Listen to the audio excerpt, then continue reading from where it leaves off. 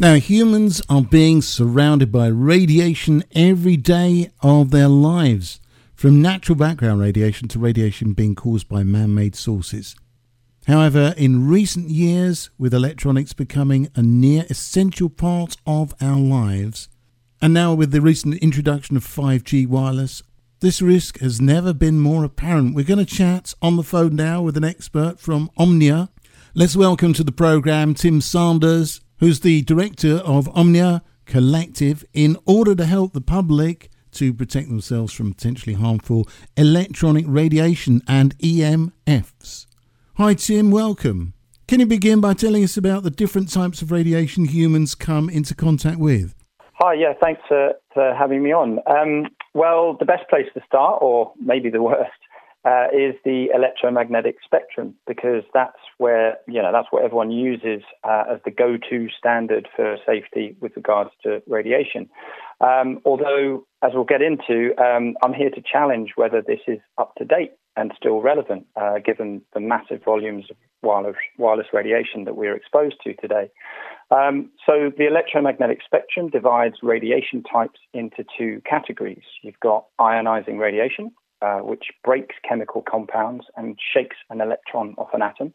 And examples of that are X-rays, which, we're advised not to have too often, and ultraviolet light, which you might get on a sunbed or something. And then at the far end of the spectrum, you've got things like radioactive waste, which is very bad for us.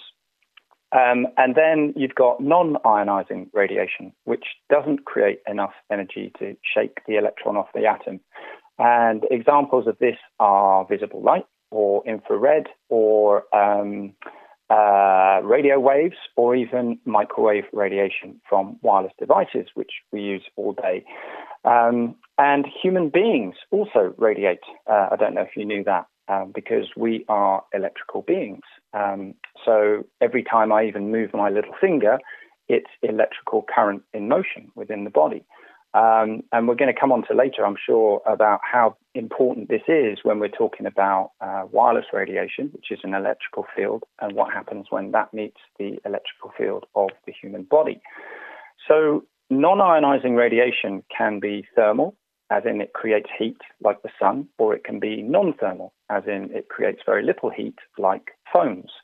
But non-ionizing radiation is always deemed to be safe as long as it doesn't generate excess heat. And most people think that that's the end of the story. However, we know that it's not the end of the story, because there are more than 10,000 peer-reviewed independent reports that show that serious diseases are caused to rats when they're exposed to non-thermal, non-ionizing radiation for long periods of time. So the question, I guess, is why does this happen? Why does wireless radiation at extremely low frequency cause these diseases in rats when the sun, for example, does not? And at Omnia, what we found is that there's another quality to a radiation field that needs to be considered in terms of health and safety. It's what we call the balance and centeredness of the wave field, of the electrical wave field. So microwave radiation is an imbalanced wave field, and the current in human cells is balanced. And when the body connects with the microwave radiation, it absorbs this imbalance.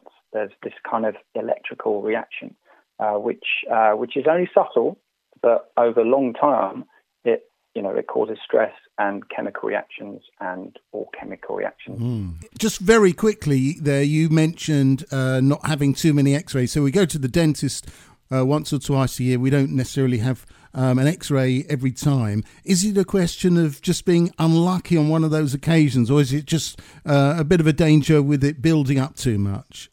Well, I think there's a difference, right? So when you get an X-ray at the dentist, you get a blast of very intense, high vibrational energy, right? You get one blast and then your body comes away and you recover from that. And the difference between that and wireless radiation from phones, for example, is that you are consistently and, all day exposing yourself to a low frequency energy field, right? And the two fields, let's say the X-ray and the phone radiation, they have one thing in common, which is they are both imbalanced electrical fields because they're man-made. Yeah, so one of them, an X-ray, is a short burst of very intense, energy that creates a lot of heat, right? And the wireless radiation is very low, sort of long wave, low frequency radiation, which doesn't create so much heat, carry an imbalance. And then there's also a concern about 5G, isn't there? Well, 5G ups the intensity, right? So when you go from 4G, you've got, about 2.6 gigahertz, which measures the speed of the wave. And that goes up to, some people say 24 gigahertz. The alarmists are out there saying 60 gigahertz, but I haven't seen any evidence of that yet. Right. But yeah, I'm concerned because as soon as the intensity increases, then you are effectively delivering imbalanced energy at a faster rate into the human body. And that just means that the effects, the electrical imbalance, gets accelerated or it gets worse. The testing has got a little bit behind. Just how can we protect ourselves generally from radiation? And, of course, where would we find more information, Tim? Yeah, sure. Well, you're talking about the testing. First of all, they test on the testing that's done on to ensure our safety is done on a plastic model of a human being with plastic skin, and they fill it with fake blood, and then they measure the heat that comes from the phone into the fake blood through the plastic skin. So the point is that there's no human body involved in that test. There's no electrical signals in a human body that are tested within that standard, and that contradicts what the other biologists are saying. And I would point people to reports such as the BioInitiative report or the ehtrust.org that has all of the reports that you need to know that shows what they found on rats. So you've got this disconnect between the biological reports and then the way that our safety is measured by the phone industry. And it's not the phone industry's fault. It's just they're taking their lead from the electromagnetic spectrum, which we believe doesn't include this important factor, which is the balance or the imbalance of the electrical current in the wave field. So yeah, that's what the industry is doing. The risk factors that we have are all about proximity. How close the radiating device is to you. Do you touch it, or do you leave it 2 meters away from you? So how much radiation is a phone processing? And I can just tell you it's a lot. And then lastly, you have exposure. So, how much of the day are you exposing yourself to these wireless devices? And for me, it's all day, and it's probably the same for most professionals. And the bad news is that it's worse for kids because they have higher water content in their bodies, they have thinner skulls, and they have weaker immune systems.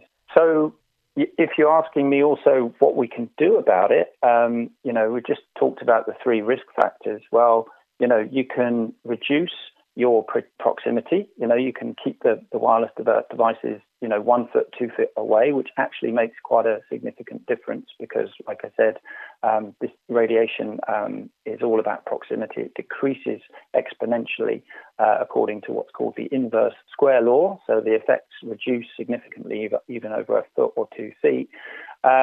So you can try and move them away from you. You can try and reduce your exposure. So you can turn your router off at night. You can put the phone on airplane mode as much as possible. There are other products like reflective paint, or some people like crystals or blockers, or even protective clothing. But some of these have a bad reputation. But what we do at Omnia is we represent a discovery which is new, which is that you can bring the radiation field back to what we call balance and centeredness, which basically means that you create a resonant effect between the radiation field and the electricity in the human body. So we want to do, that's what we want. We want our bodies to be performing well when we are using our devices all day. And that's what we do. We Right. transform the state of that radiation field. And for more info then, Tim?